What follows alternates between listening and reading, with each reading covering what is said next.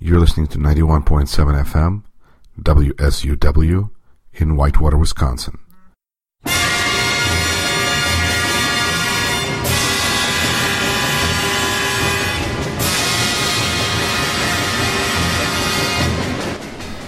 Listening to WSUW 91.7 FM, The Edge in Whitewater, Wisconsin. This is Rashkin Report, and I'm your host, Yuri Rashkin. Glad to welcome to the program Slava Rabinovich, direct from Moscow via Skype. Slava has joined us on several occasions, is really a regular contributor to this program, and I think a huge reason that we are able to keep our audience as well informed as we are. Slava, welcome back. Thank you, Yuri. Well, it looks like the relationship between Russia and the United States has gained some paramount importance. And how does it seem from Moscow, where you are, the sanctions? It looks like there is some talk of maybe even removing sanctions. Where do you think this could be all headed? It's becoming really hilarious. It's like a comedy club. It seems like Trump won the presidency not of the United States, but that of Russia. Everybody in Russia were waiting for that telephone call with an anticipation that sanctions will be removed and that Putin will score yet another huge political victory. Like in a kindergarten, I would hate to say, with mentally retarded children. It's really amazing how the population at large deteriorated in its ability to think anything.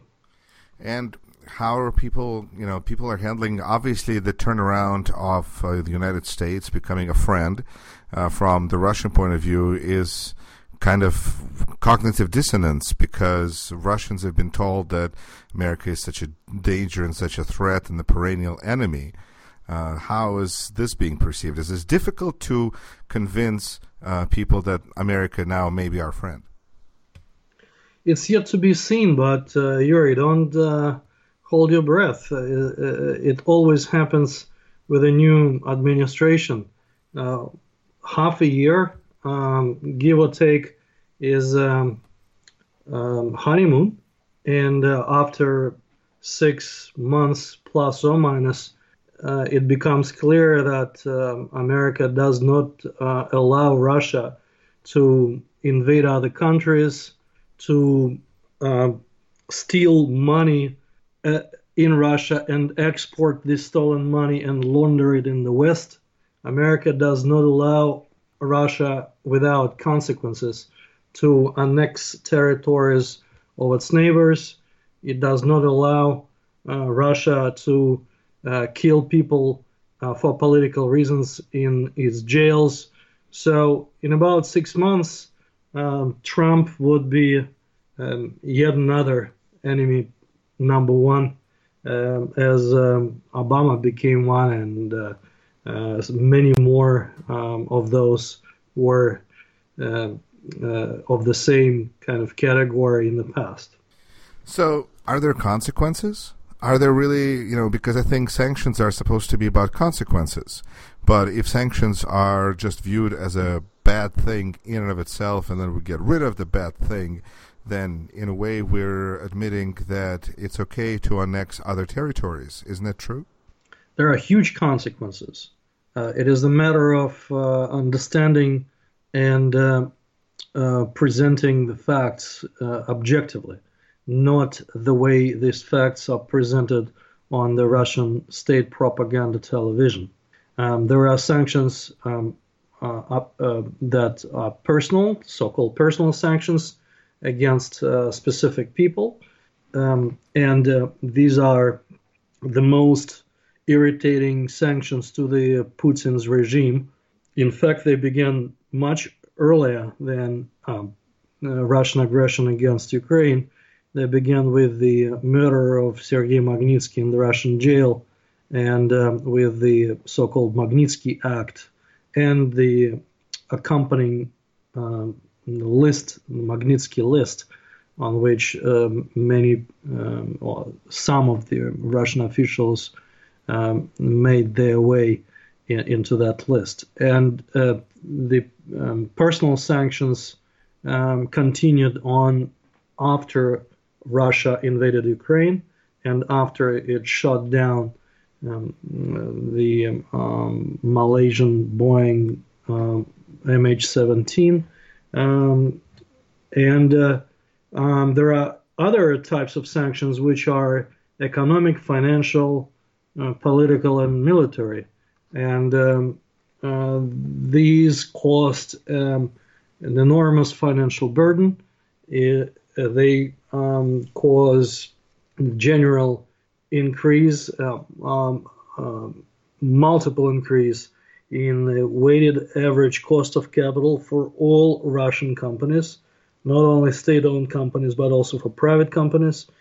The difference between the normal, quote-unquote normal weighted average cost of capital and the same with the sanctions, this difference is huge, and it's costing Russian companies and Russian GDP billions and billions of dollars.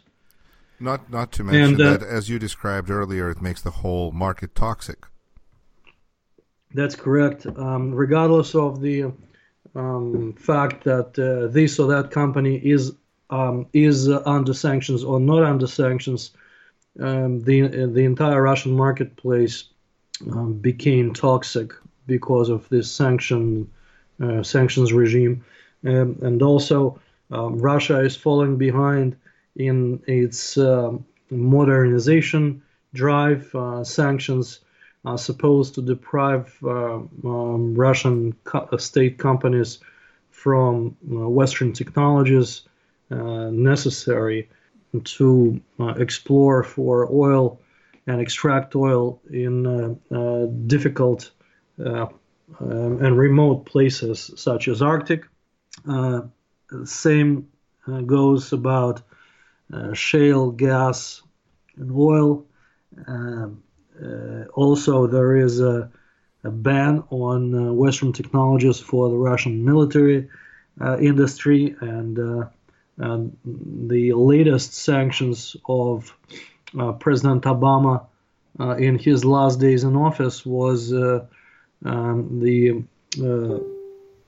putting a stop to any types of communications between the American security services such as CIA and FBI and others with the Russian security services such as FSB and so on. So I believe that it will cause and already caused a huge impact on the Russian security services, and all of that taken together is obviously not a good thing for Putin's regime.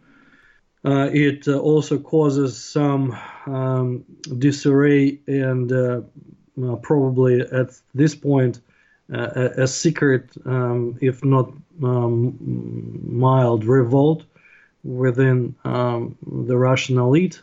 But the elite is so completely installed by Putin himself, it hardly seems logical to really expect those. They are just so much weaker. They really have no ability to form anything. They're all afraid that I think that the other one will turn them in. I mean, it's just power games, but they're not very strong. That's correct, but that's why I have always been saying for the last 2.5 years that the so-called personal sanctions, which were instituted in the first place and then widened, these had to be really done really at a much larger scale. They should have been against, let's say, 200 people to begin with increasing that number by 100 people per month. And once the total number of sanctioned people reached 3,000 or 5,000 people, we would have seen a different picture within the so-called Russian elite in terms of their desire to get rid of Putin. Sure, but here's what I think American listeners are not really understand the connection, but there is a retaliatory measures that are taken by Russian government against the Western sanctions, and they are, interestingly and I think confusingly, are not really directed against the West, because there's really little that Russia can do to influence that market, but they're directed against Russia's native population. And that's really bizarre and has really dramatically drastic negative consequences, such as what was passed, and Slava, I was hoping you could say a couple of words about this, the retaliatory act for Magnitsky that attacked all the orphans from being adopted in the United States, from Russian orphans being adopted by American families, which really just punished Russian children, or the food ban that is only punishing Russian consumers. What kind of logic is this, Slava? Well, this is the logic of bandits who took over power in Russia in a very illegal and criminal manner, and there is even an internet meme here that in order to retaliate against Western sanctions or U.S. sanctions, Putin will bomb Voronezh, which is a city southeast of Moscow. So Putin doesn't care about his own people, his compatriots, the citizens of Russia, Russian children, Russian orphans. He doesn't give a damn. He is pursuing this kind of a Africa dictator type of tactic. Remember, in some of the African countries, when Western leaders wanted to put a stop to some kind of a genocide or stop some awful things that were done by some of these African dictators, they were saying, we have 8 teachers here from Europe. We'll murder them because we believe that they teach our children bad things. We will murder them in retaliation, or something like that. So it's the same kind of things. The Western people and Western governments have a vague understanding whom they're dealing with.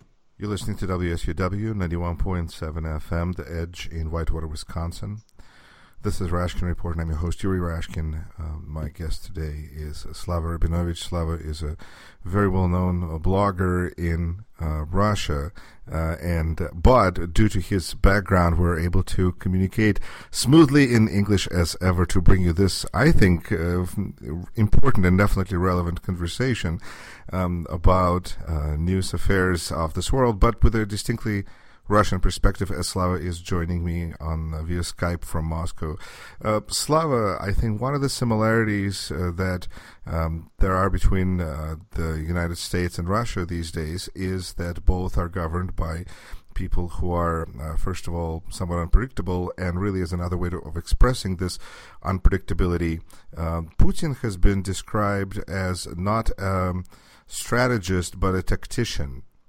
And really, Trump is, if anything, is definitely a tactician as well, because he moves so quickly and rapidly, and really doesn't seem to maybe even have a big plan altogether. So, what are your thoughts about the similarities and where could this lead? Well, the place of Mr. Trump in American history is yet to be determined, of course, and his presidency, however lengthy it may end up, it's too early to tell. But what can be said now is the vast difference between American institutions and Russian institutions in terms of the division of powers and democracy. For example, Trump issues this decree banning the entry to certain types of immigrants who already have been granted visas, and there are some of them who already arrived in ports of entry and denied entry at the border, and all of a sudden we find out that the really one of the most important branches of power, the court system, the judicial system, is questioning the legality of this decree. And so some of the American people, whether one can agree or disagree with their views, they assemble and they go to JFK Airport and they wage a relatively large rally there and then demonstration against these presidential decrees. And then the judicial power is investigating and exploring the legality of his decrees. Let's turn the table around and imagine this ever happening in Putin's Russia. The airport or international airport, let's say Sheremetyevo or some other airport in Russia of that size, there's a so-called режимный объект, a kind of a special place where is guarded and no rallies and no demonstrations would ever be permitted. They're not even permitted in the streets of Russian cities. Not talking about kind of a rally at their airport. And I don't have to tell you or your listeners anything about the Russian judicial system by now, I think. So American democracy and institutions, they will find ways to put Trump in quite a narrow corridor where he will be running, and the corridor will be becoming narrower and narrower if and when he becomes more volatile. So you're convinced that the system will tame him, and there is no taming of Mr. Putin because he runs the system from beginning to end, and the whole system's out of control anyway. The American system will tame Trump to the extent that he may be impeached in the most extreme scenario. I mean, but why? Isn't it interesting that right here we're trying to figure out, almost I think, especially progressives, is why has not impeachment begun? It's pretty obvious that they're bad things that Mr. Trump is being accused of doing.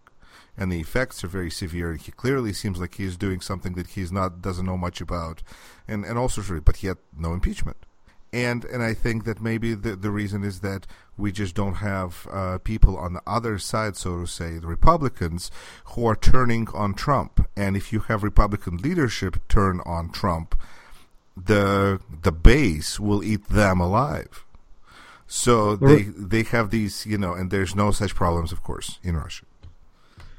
Well, remember, President Clinton was not going to be impeached for having oral sex with Ms. Lewinsky. The problem was not in Ms. Lewinsky and the relationship with her, but rather in President Clinton lying under oath. And you can't really go and impeach Trump for this or that, which may not be criminal or anything of that sort within his presidential powers, but the probabilities of this process taking place in some kind of a future, this probability is increased with the various investigations, congressional hearings, Senate hearings regarding all of these questions that have been surrounding not only him, not only Trump, but also his people on his election campaign, including their ties to the Russian government. And the more they are called onto questioning, the more they swear on a Bible to say truth, nothing but truth, the more there's a probability that they will start lying. And once they start lying under oath, that's the easiest way for a huge scandal or a series of scandals which may lead to these processes taking place, including a potential impeachment. But so far, I don't think that one can lay out cards on the table and say that Trump has done illegal things or something which are counter to the U.S. interests and get him impeached. It would have been too simple and too. The American system doesn't work that way. It's not. It's designed. Do you feel you can't really launch an impeachment of any president? It has to be an issue, a very serious issue, and those political enemies of Trump, they probably are looking for these serious issues, and they are getting themselves prepared. In that case, Slava, would you say that you would consider Trump to be a criminal, even though he hasn't been convicted? The reason I'm asking you this is because we have mentioned, I know on an occasion in the past where we had a conversation of whether Putin is to be considered a criminal, even though he hasn't been found to be criminal in a legal in a court system, and how is that important and relevant? But maybe that I don't know. That's a big discussion. Well, you're raising a good point, and this is a complex issue. But I cannot consider Trump a criminal. There is nothing that is of my knowledge where I could have classify as a criminal act or acting in bad faith against U.S. interests or violating the U.S. Constitution or violating the presidential oath that he took on the 20th of January. That there is no explicit or implicit violation in at this point, based on what I know. It might be uncovered and it might be judged to be in the process which is well defined in the U.S. The process is called impeachment, but in Putin's case is completely different. Putin's actions, at least since the 24th of September 2011, are all criminal. He is banned from serving a third term. 2 consecutive terms as president is the constitutional maximum for any president in Russia. But didn't he change the law? No, he didn't. He didn't change the law. The Supreme Court in Russia ruled back in 1998, during Yeltsin's years, that the president cannot serve a third term, that 2 consecutive terms are constitutional maximum.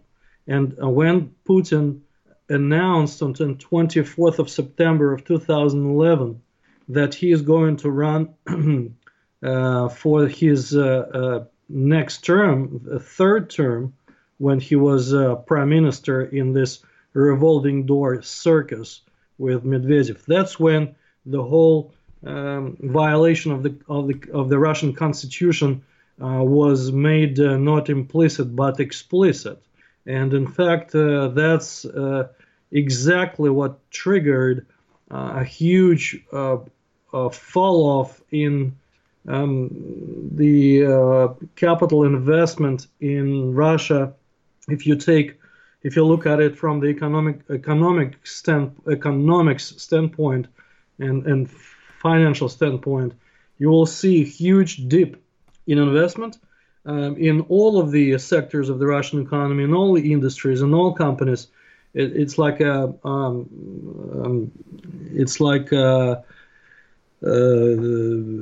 fell like a rock in 2012. Why? Because compared to 2011, it became clear that Putin is coming back, and if he decided to violate the constitution in the most grave manner, then the whole system, the whole rule of law is under question, and very much so.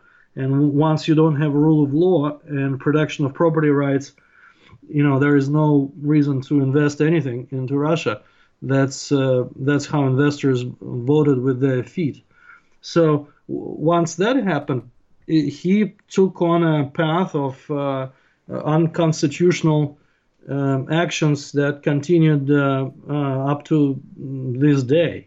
And obviously, annexation of Crimea and the war against Ukraine and invasion of Ukraine from the east, all of this is a violation of international law. It's also a violation of the Russian Constitution, of which Putin is the so-called guarantor. So, nothing can be said about Trump of this sort of or anything like that. But in Putin's case, it's obvious. You don't have to be a lawyer or a constitutional lawyer or a criminal lawyer or international lawyer. You just need to have a bit of a brain and the ability to connect two dots. That's all. Slava Rubinovich, in conclusion, I'd like to ask you really just your thoughts on, there was a phone call finally that took place between President Trump and President Putin, and we don't really know what was discussed, but what do you think was likely to have been discussed? What do you think they should have discussed? Your thoughts? Well, I think that, first of all, Trump had to acquaint himself and to learn as a leader of the free world to communicate with other world leaders, be they legal or illegal in the case of Putin. And it is very important to note that a telephone call with Putin took place after the first foreign visit of any foreign leader into the United States after Trump took office.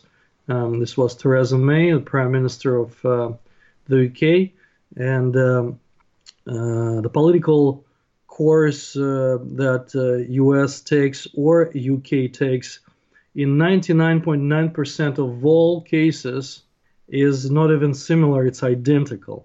These are historic allies, and the policy of the United Kingdom in regards to Russia and Russian aggression is very clear.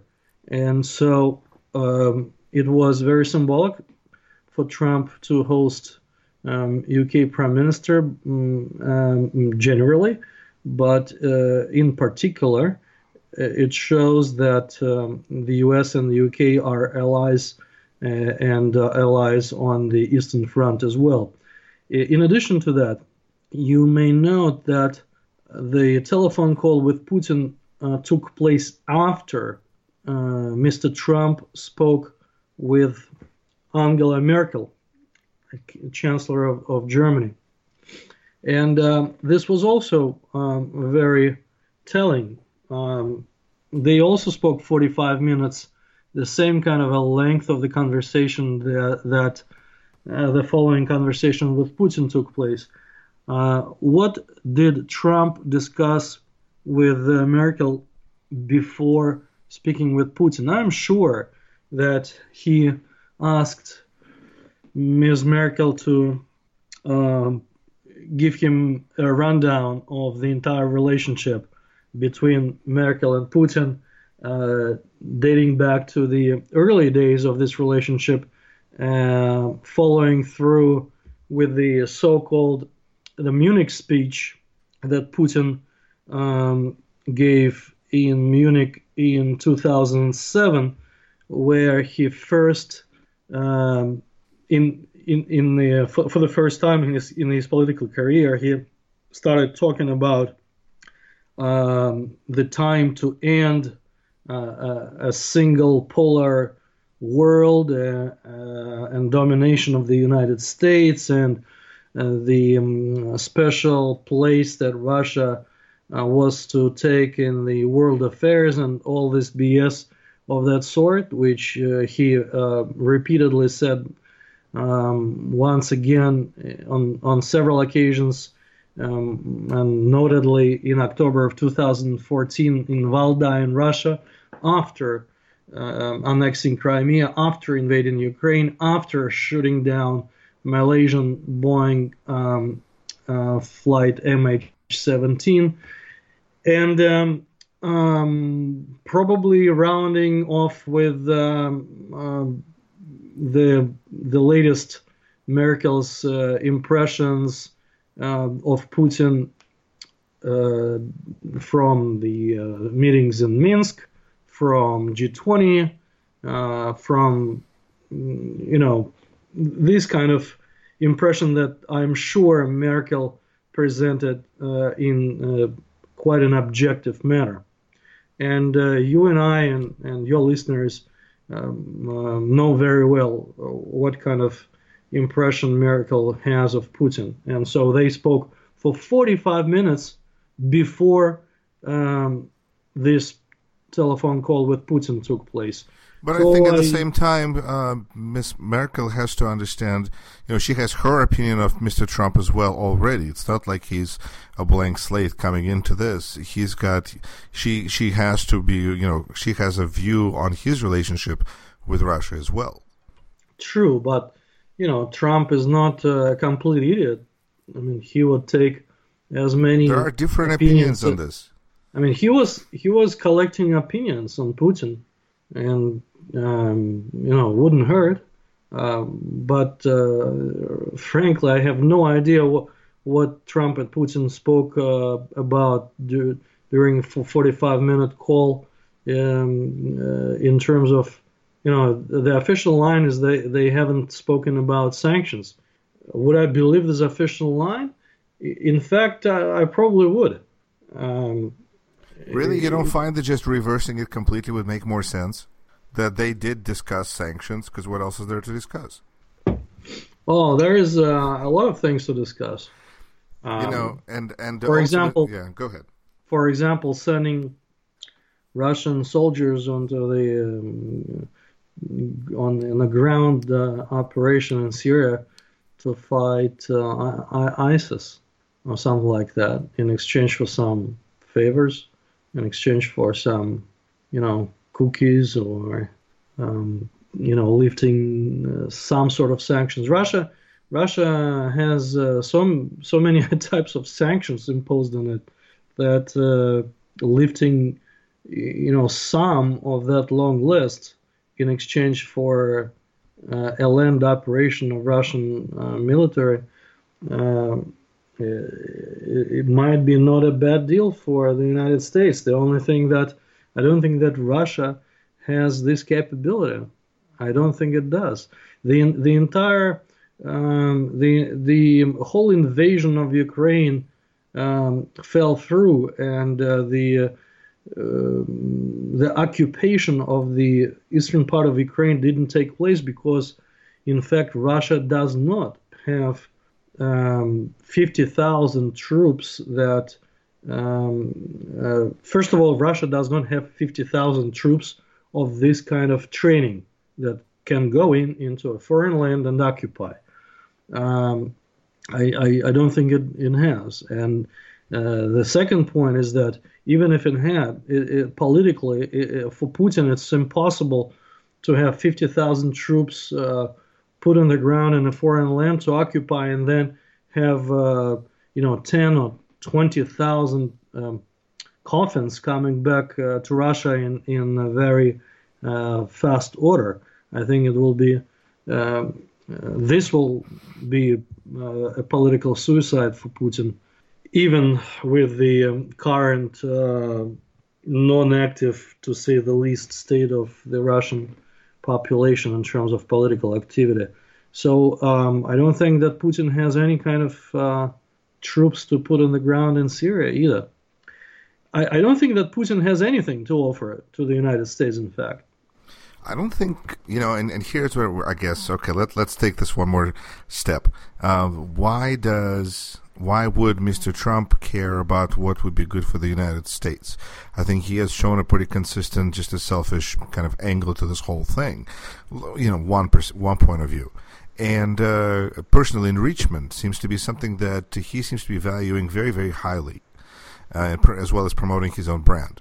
So there's been talk about some part of the Russian oil company Rosneft being handed over or promised to Trump. And I'm not saying that particular deal is true or any particular deal is true, but the idea that Russians could take some of that oil money and just buy up just Trump, period.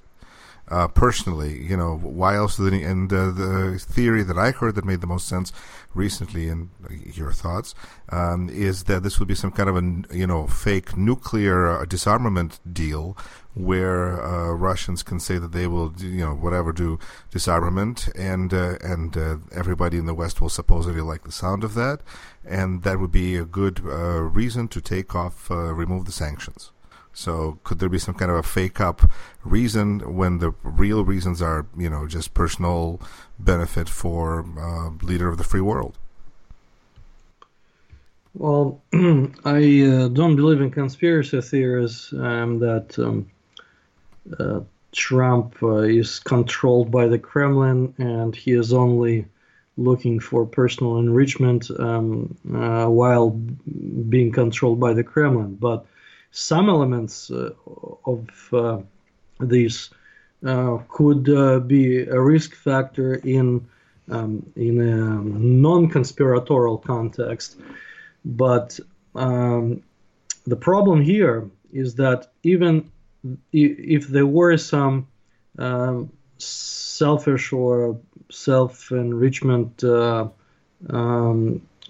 wishes or plans of Trump and some people around him, such as the U.S. Head of the State Department and the former head of one of the largest oil companies, and the Secretary of State Rex Tillerson.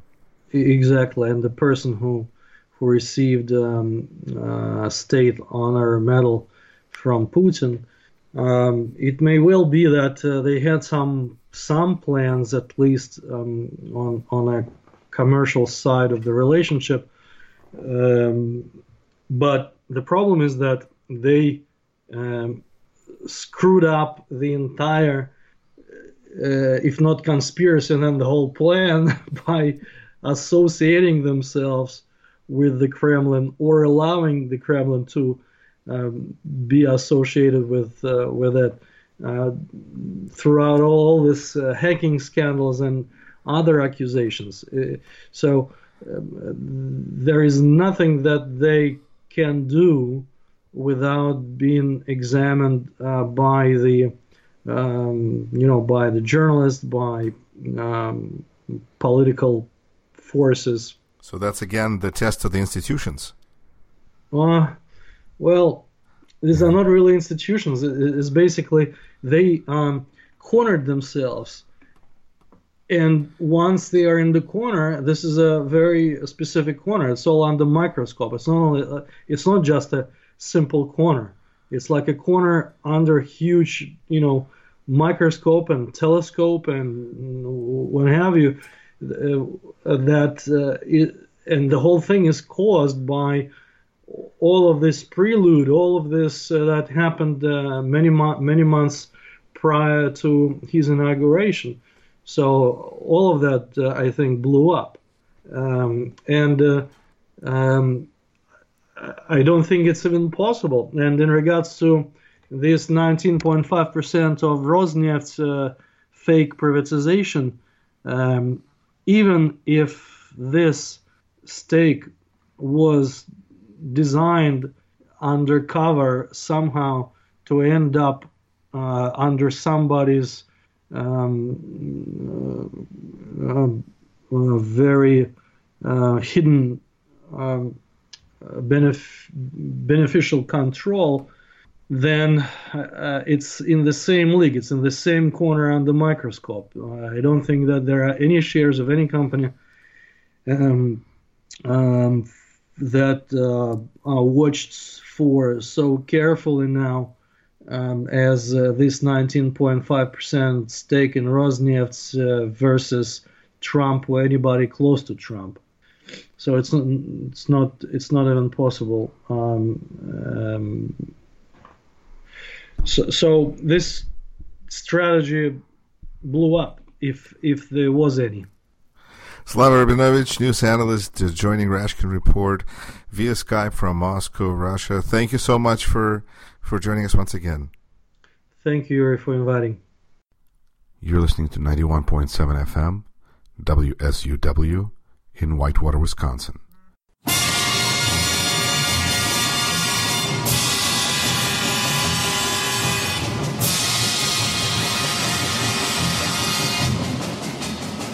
You're listening to Rashkin Report.